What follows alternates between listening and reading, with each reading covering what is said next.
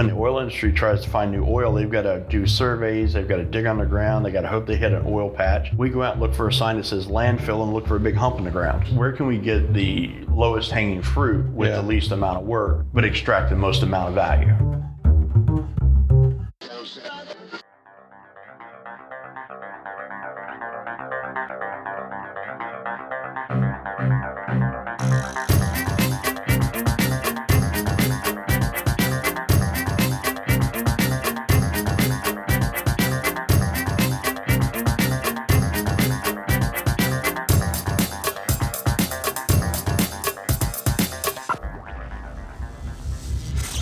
This is EnergyCast, and I'm Jay Dowenhauer. Today we're talking about a near inexhaustible supply of fuel in garbage. My guest says they want to set up shop at both working and shuttered landfills across the globe and start making energy. The technology has been with us for a while. We've discussed gasification on this program before. By superheating carbon-based waste, plastic, wood, food, you can break it down into carbon monoxide and hydrogen, which we call syngas. Syngas can then be burned in a turbine to make electricity or run over a catalyst and converted it into fuels ranging from diesel to jet fuel. I remember the first time I ever visited a gasification plant. It was an experimental facility outside of Tampa that was gasifying petroleum coke, the waste product from refining, to run a combustion turbine. Much like coal, burning syngas produced from these solids is cleaner than burning them outright. Also, gasification is a much easier way to capture carbon dioxide, if one were so inclined. My guest also believes their gasification family, which they call plasma gasification, is much more energy efficient when you measure the energy it takes to gasify the fuel versus the energy produced from burning the gas created. They are also planning to make these gasifiers modular and portable, not because they plan to move them around a lot. To the contrary, they expect each gasifier to stay put at a landfill over 20 years. But they've seen that smaller, more modular designs have a way of being successful when efforts to build a larger single facility on location have had problems. It's their hope that this gasified garbage can lead to a more sustainable energy future.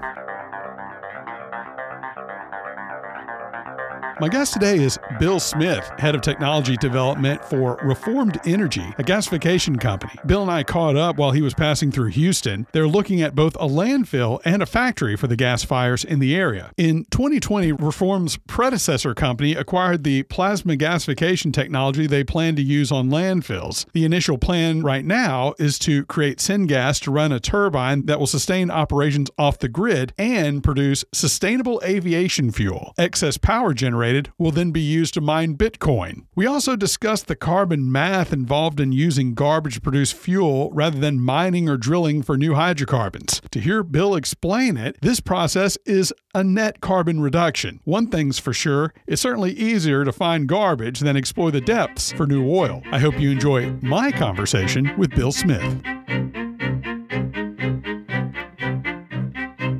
We're here with Bill Smith, head of technology development for Reformed Energy. And Bill, gasification technology has been with us for quite some time. I've seen some facilities myself. 2 centuries. Yeah. So what is a plasma gasifier and how is it different from other gasification technologies? Okay, I won't bore you totally to tears, but a gasifier is like a big toaster. We put waste or whatever in it and we heat it up in the absence of oxygen, which causes molecules to disassociate or tear apart. Some gasifiers use natural gas as an energy source because you have to have thermal energy. We choose to use plasma gasification, so plasma being the fourth state of energy. A plasma physicist named Christian Jouvin developed this technology and the plasma guns, and the technology he developed is exponentially less energy demanding than Westinghouse torch or whatever. He uses a pulsed energy, and for example, the gasifier they built in El Cajon out in California took 70 kilowatts to output 500 kilowatts. So it took 70 kilowatts of energy to tear apart the molecules to produce enough gas to run a 500 kW generator. We use about 140 kilowatts to tear apart 50 tons of molecules a day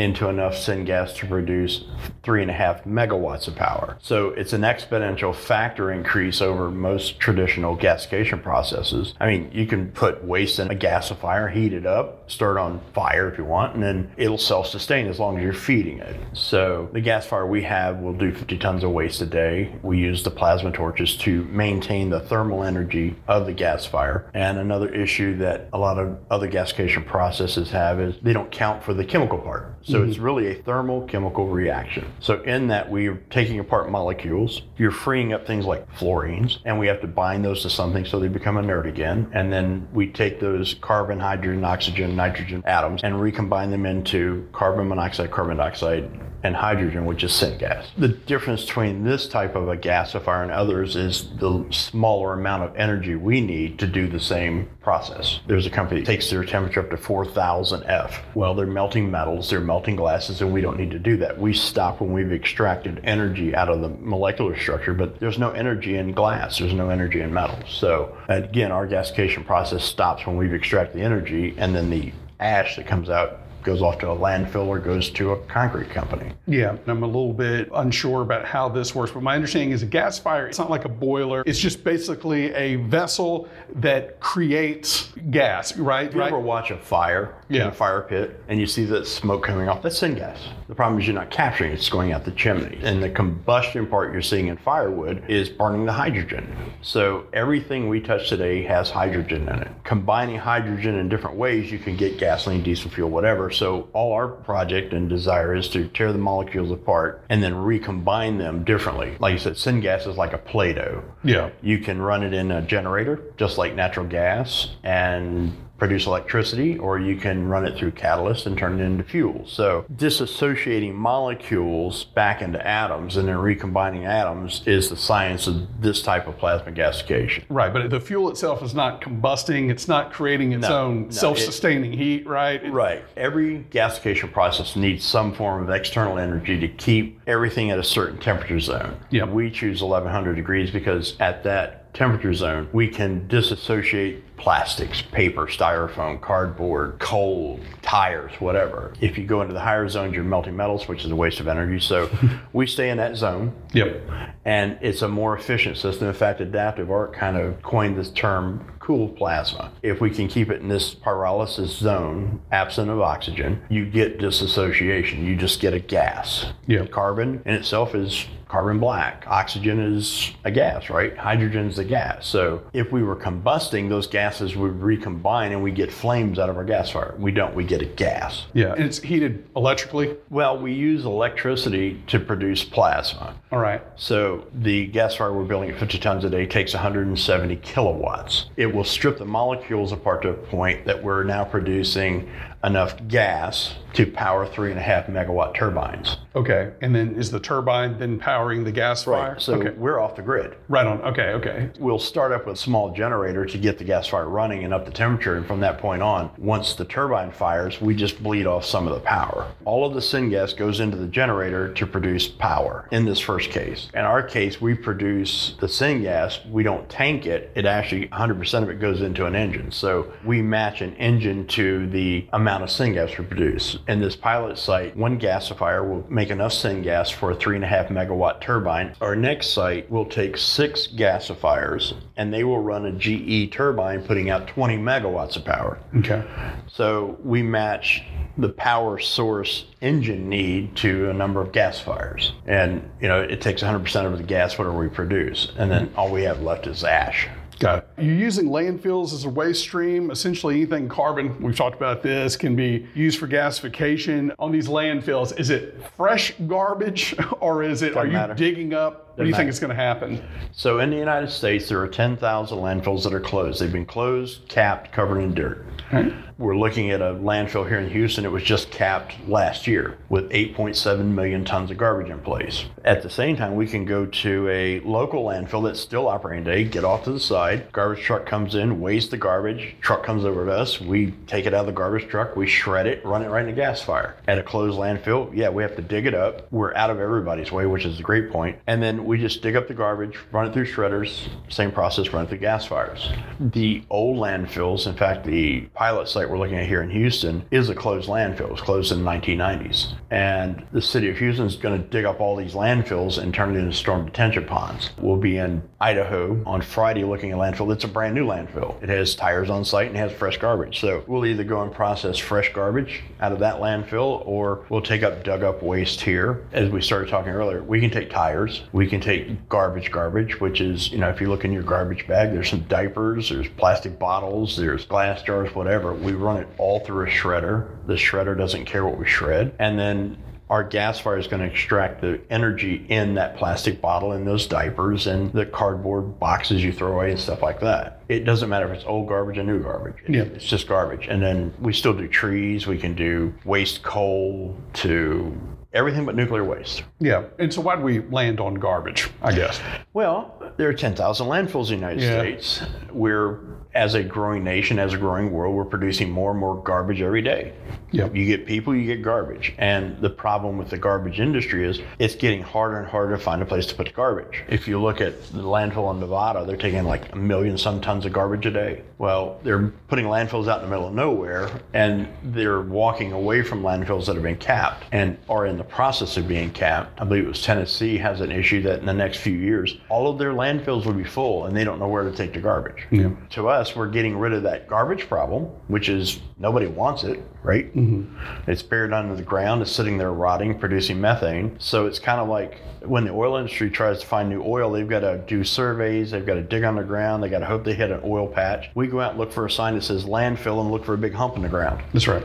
So it's kind of easy to find. Yeah. So it's a free energy source that nobody's tapping into. Do you get paid for helping to reduce the landfill size? Are you getting some other financial incentive there? Well, the government has incentives. Okay. There are carbon credits. There are special tax incentives. If we operated an open landfill, like say a Waste Management or Republic or GFL landfill, we could collect a tipping fee, but that's cutting into their revenue. If we're doing an old landfill, we don't have to make money from the garbage or the waste stream. Our model is self-sustaining to the degree that between the tax incentives and tax credits, which are icing on the cake, just the energy production and fuel production makes all of our sites profitable. Okay, because you're getting free fuel source, right? Free fuel source. Free fuel source. Right. And you mentioned the carbon thing. Now, it's my understanding, okay, like when garbage breaks down, it's producing methane, right? Well, not plastic, not cardboard and things like that. It's mostly the food waste we throw away. Right, but it's venting. But yeah, it's methane, CH4. But when you gasify, you're going to create the syngas, but then you're going to run that through a combustor. You're going to make CO2, right? Right, but every engine emits CO2. Your car does, your truck does, the generator does, but it's not new CO2. So if I go dig up a barrel of crude oil out of the ground, that CO2 has been sequestered for eons underground. I'm now bringing it to the surface, I'm refining it, and I'm releasing new carbon dioxide into the atmosphere that was never in the atmosphere, except when dinosaurs roamed the earth. Yeah. It's the same argument they used to make when we would talk about enhanced oil recovery using CO2. You're injecting CO2 to make CO2. Oil. And they were like, well, you're burning oil. Well, the alternative would have been you would have produced oil and not sequestered CO2 when you did it. So but nobody wants to ride horses anymore. That's right. But you were saying something about carbon credits. So how's that going to work? In the example you used, you're pumping CO2 in the ground to technically re-sequester it. But people don't understand, if you take CO2 and add hydrogen to it, it's fuel. Mm-hmm. So why don't they do that? But that's another axe to grind. But in a nutshell, when you're emitting or saving carbon from the atmosphere, if I burn a gallon of gasoline and I burn a gallon of syngas, the syngas is not new CO2. It was already accounted for when they turned that oil into plastic, right? Okay. So I'm not releasing new, I'm not adding to the CO2 in the world, I'm actually re-releasing. But you can't get away from releasing CO2 in some way, shape, or form. It doesn't exist. That science doesn't exist. Even if I combine hydrogen and make another fuel, which you can make liquid fuels out of it, I'm still going to re-release that CO2 when it's combusted. Yeah, but are you getting carbon credit? You said, we get a credit because we're not releasing new CO2. I'm replacing that CO2 that came out of the petroleum. Now this is if it was still sequestered. And the whole energy cycles in the future would be is if we burnt all the garbage in all the world and turned it into syngas, we would add nothing to the CO2 level that's in the atmosphere today. But if we burn the amount of energy out of petroleum or coal, we're now releasing no CO2 into the atmosphere. So we're constantly adding to it. Okay. Well, I think some people might ask, well, it wasn't fuel, it was plastic. You know, the CO2 was sequestered in plastic. So go look at the sheet. What is plastic? Yeah. Carbon, hydrogen, Right. oxygen. You know, those molecules that came out of the petroleum, out of the barrel of crude oil, have been released in the atmosphere. When they produce that bottle, that CO2 has chlorine in it as well. Chlorine is a deadly gas. So if we're disassociating these molecules, we take the deadly gases, we combine them with lime, and they become inert. We take the carbon, the hydrogen, and oxygen, and we just recombine it into a new form of energy, the syngas. But again, if I took a barrel of crude oil and I ran a turbine engine in it, I'm going to release CO2 in the atmosphere that hasn't been here since the days of dinosaurs, depending on the debate, and I'm producing electricity, right? Even if I'm burning natural gas, I'm releasing CO2 in the atmosphere. When that plastic bottle in the landfill was made, that CO2 has already been in the atmosphere. All right. So we're just taking it and re-releasing it. Again, we can also turn that into more plastics if we wanted to, but I think you talked about a company before, but if you keep converting waste back into more plastics, that cycle doesn't work. It's not economically viable. But if we can convert that plastic into a fuel, it has a new value as electricity. Sure. Which, again, if we're producing 3.5 megawatts from garbage, that's 3.5 megawatts not being produced from coal. Yeah. So that's the offset. And that's where your credit carbon market kind of comes from. You're saying, okay, you're putting out 3.5 megawatts. That would have taken this much petroleum. So we'll give you credit for those gallons of fuel, the CO2 they produced, because you did not release new CO2. Yeah. That's how it works. Okay. All right. So in addition to the syngas, you mentioned char. I've heard this before. I had a guest on that was doing a pyrolysis technology, right? And they were talking about also creating biochar, and they were using it for tires and things like that. So tell us about what's left over. You mentioned ash, I think. And so in pyrolysis, you wind up with a char. You're not completely ripping the molecules apart. You're, for a lack of better terms, kind of remelting that plastic back down into an oil, refining that oil into new plastic, which then gives you a char, which is a carbon-based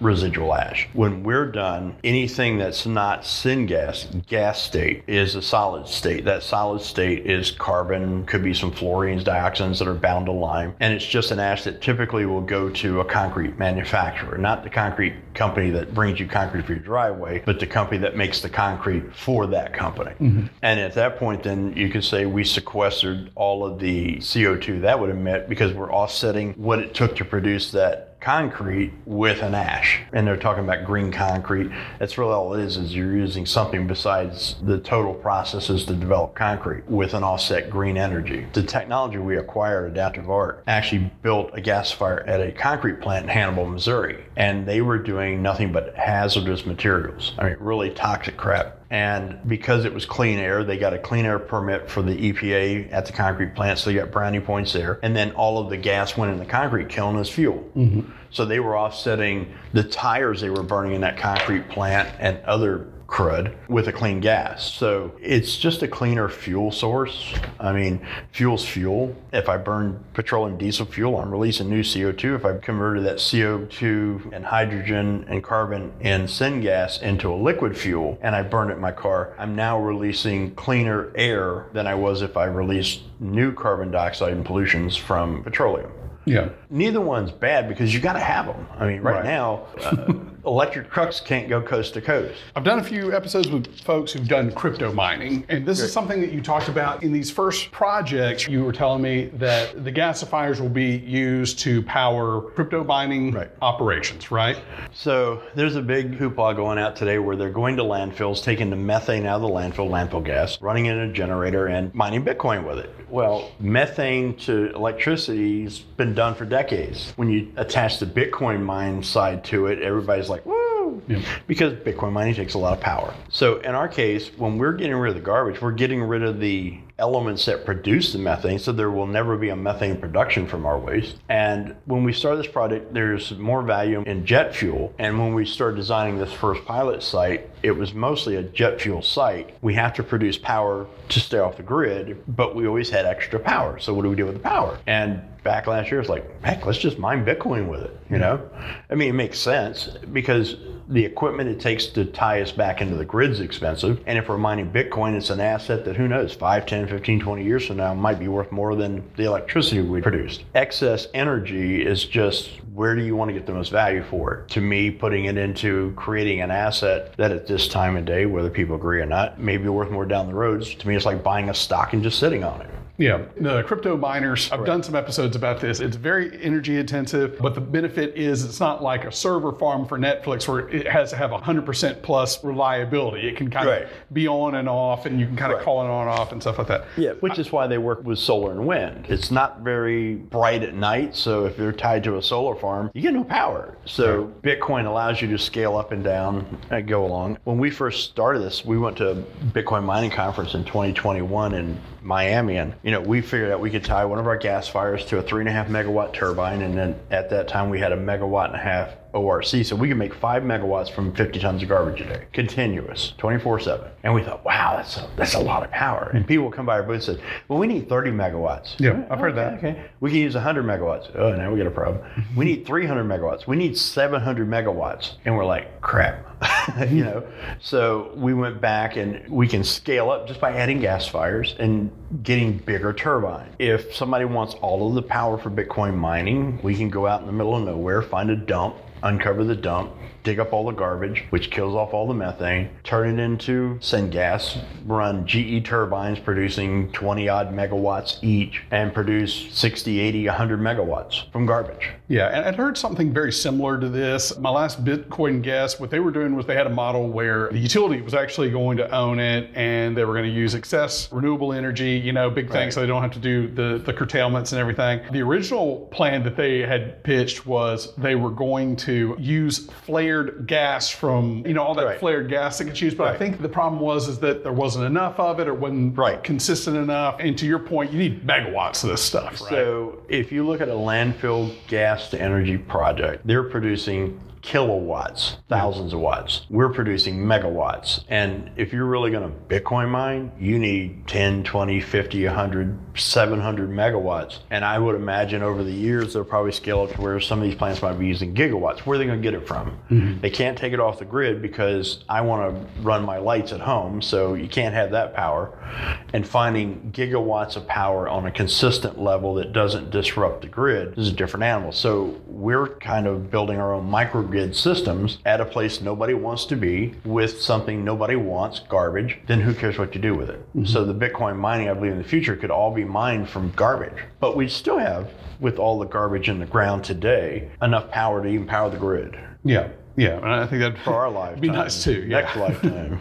And then you mentioned this earlier. We had talked about this before the interview. One of the things you really have an eye on is producing sustainable aviation fuel, jet fuel. I've been in the green space since the 1990s, and we've looked at SAF, sustainable aviation fuel. Back then with the Air Force, we were doing ethanol conversion technologies where we could run the Air Force's cars on ethanol. And I think you remember the $5 a gallon gasolines, and there were subsidies of 50 cents to $1 a gallon for ethanol. We had technology to convert cars to run on ethanol. And then in 2005, with all the research we've been doing, we decided when Hurricane Katrina hit to look for a gasifier that we could ship to a hurricane site, in this case, stand it up, start taking the houses, the trees, grind them up, and turn them into power for the grid, or putting them back on a local grid, or turning it into fuel. The gas to fuel technologies dates back to 1920s Germany. Germany took coal, gasified it, ran it through a Fischer-Tropsch, two German guys, technology, and turned it into gasoline, diesel fuel, and jet fuel. When the war ended, all that technology came here to Texas A&M University. They offered it up to the oil companies who said, nah, as long as crude oil is 19 or so bucks a barrel, we're doing crude oil. Well, I think we passed $19 somewhere along the line. Yep.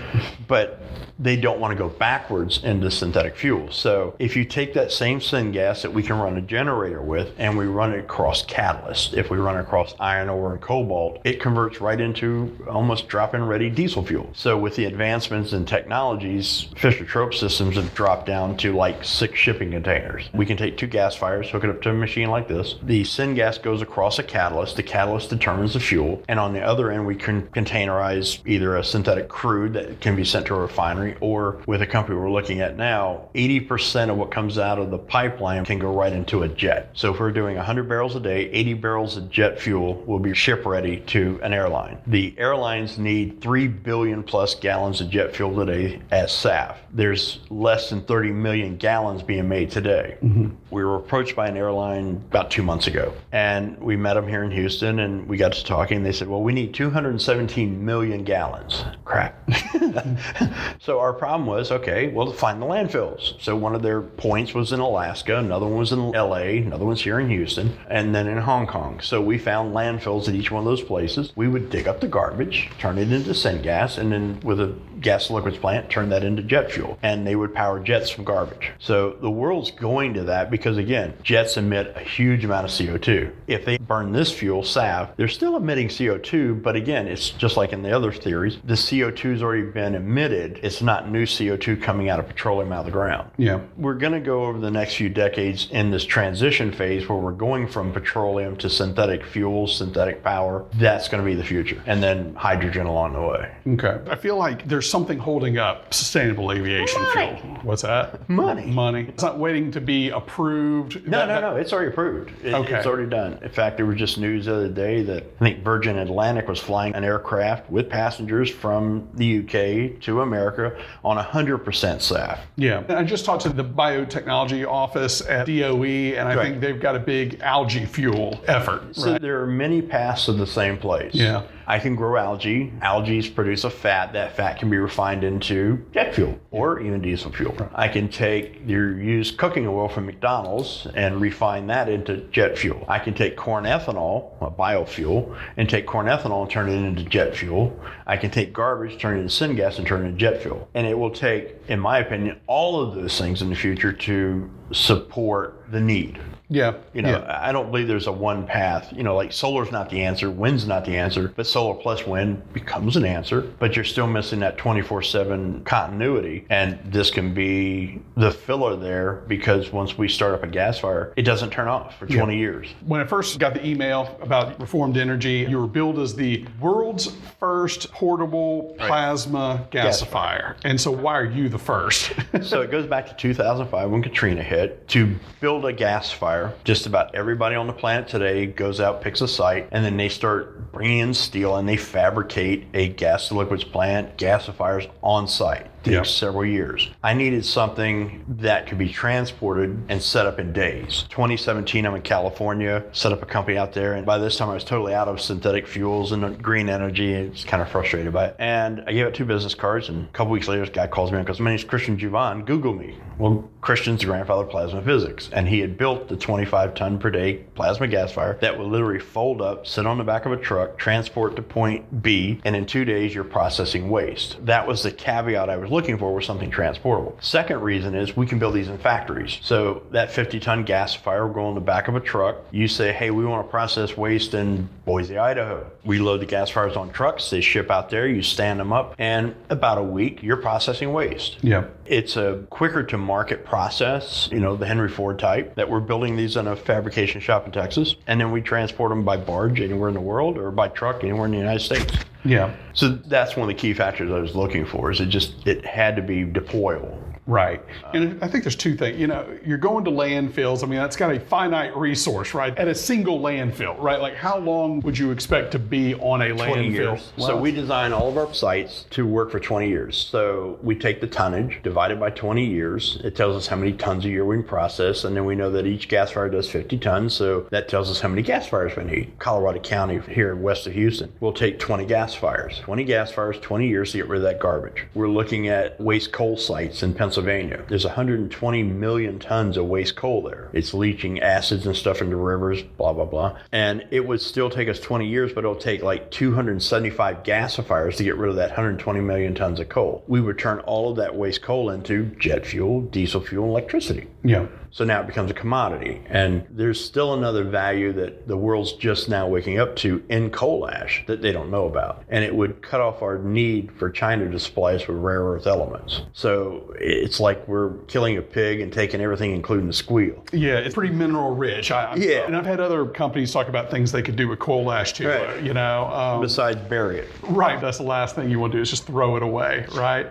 The demand wasn't here years ago, just like SAF. It wasn't really here. Now it's here. They need 3 billion gallons. The problem is there's no source for it. We need rare earth elements, but we've shut down all of the chemical processes it takes to extract REEs from the ground and send it all to China. So what do? We still don't want electric cars. We still want cell phones. And those minerals, those elements are in soil. And either we've got to come up with the extraction processes and do it back here in the U.S. to segregate from China. And then where do we get that from? Well, coal company just announced they've got $40 billion worth of REEs in the ground, several hundred feet deep. Ours is sitting on top of the ground. Yeah. I don't have to go digging anything. I just got to scoop it up and run it through our process. We've already mined it. We've already drilled for it. So that's right. That's how we're looking at things, is where can we get the lowest hanging fruit with the least amount of work, but extract the most amount of value. Well, you mentioned you'd need 270, 250 gasifiers in some of these places. No thoughts about scaling up, building something like that? And I've talked about this on the show before. There's been an example of a gasifier that they tried to scale up in Mississippi to do carbon capture. Didn't work, did it? No, and it breaks my heart. They were going to carbon capture lignite, which I hate it that they had to abandon that. But see, we can still do that. The problem is when you start scaling sciences, sometimes technology scales. Sometimes it just doesn't. I'll give you this example. As Christian Duvan was called out to, I believe, South Africa to go look at a multi-billion-dollar gasification plant. Christian's in his 80s. He's probably in his 70s back then. He wandered all around it and came back and told him, said, it's not going to work because the technology wasn't right. And people think, well, if we go barrage, add more heat, same process. There's a lot of stuff going on inside of a gasifier. We decided, number one, if we're going to stay shippable, I can't ship a 200-ton per day gasifier somewhere because it's just too big. And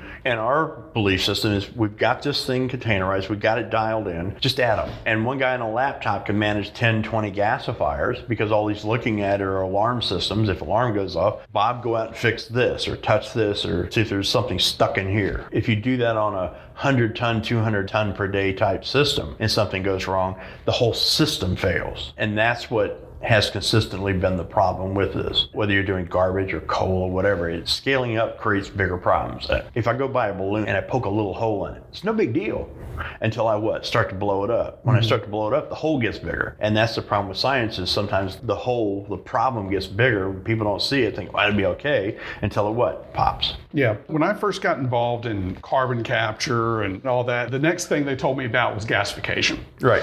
And these two things really kind of went hand in hand. And I believe it was an alternative to what they called post-combustion carbon capture, right? It was just easier to gasify it and then do carbon capture than to do post-combustion. It was something with CO2 purity isn't the same. It's harder to capture, all that sort of thing. Correct. Any discussion, I know it's early days, any discussions about any projects that would incorporate some sort of carbon capture solution to them? So we met with a company here in Texas that is building a carbon capture plant to do nothing but pump it in the ground. Starts with oxy something. Okay, yeah. So they're building a major plant in South Texas. And like, everybody comes and says, what are you going to do with the carbon? What do you want to do with it? Yeah. If I add hydrogen to it, I make a fuel. So now I can burn it in an engine, an airplane, or whatever. If I pump it in the ground, I'm using it to push something out of the ground atypically, because you can't push one mass into a ground without moving another mass, hopefully depleting what we've sucked out of the ground. I don't know. But to me, I think there's more value in converting something into a useful form of energy. Now, capturing the CO2 out of a coal plant,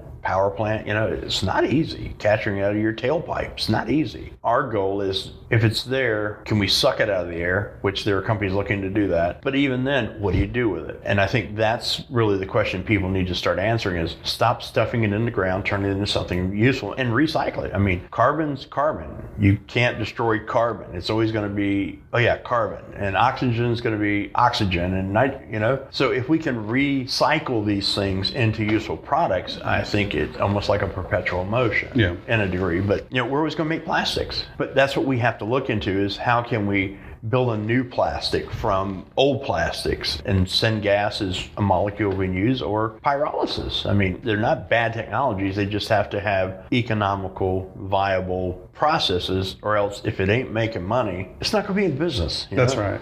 And you kind of touched about this. What's next for the company? It's kind of been a busy week. You're in town in Houston today. We got our funding.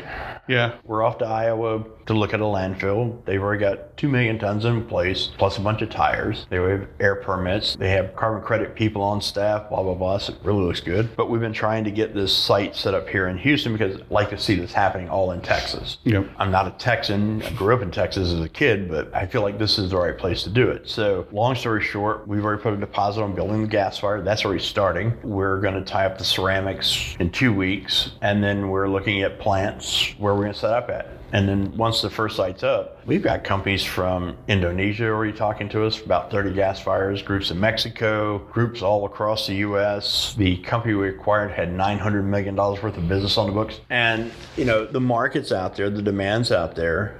So our goal is to get a pilot site up and running. Everybody goes, can we see one running? We're going to check that box by next year. And then with that done, we'll start developing plants at landfills. Anywhere somebody wants one, or a waste coal site, or a tire dump, a hazmat site. You can take all the hazmat, turn it into energy. So our goal is to turn waste into energy. We were talking to a group in India. There's a huge landfill in India. When the monsoon seasons hit, they created a landslide of garbage and killed a bunch of people who live around the landfill. They're promised they don't have anywhere else to build a landfill. So if we could go into a place like that and get rid of that landfill, how many gas rolls will it take? I don't know. There's tens of millions of tons of garbage already there. Plus they're still creating garbage. So eventually we would have partners in different countries building systems to start converting waste into energy. That should be the fuel of the future. Why? Because 1 generation, 2 generations, 3 generations from now, we're still going to be producing garbage. Yeah. It's not going away. Even if we stop today, we could power the world for the next 100, 200 years, just with what's already out there. Already stacked up. Yeah. Going to finish with a lightning round. Your thoughts on different energy technologies, starting with natural gas. Growing. Crude oil. Disappearing one day. Nuclear. Viable alternative. Coal, and I'll add coal with carbon capture. Going away. Wind. Growing. Solar. Growing. Biofuels. Exponentially growing. Hydroelectric. As long as there's water, growing. Geothermal.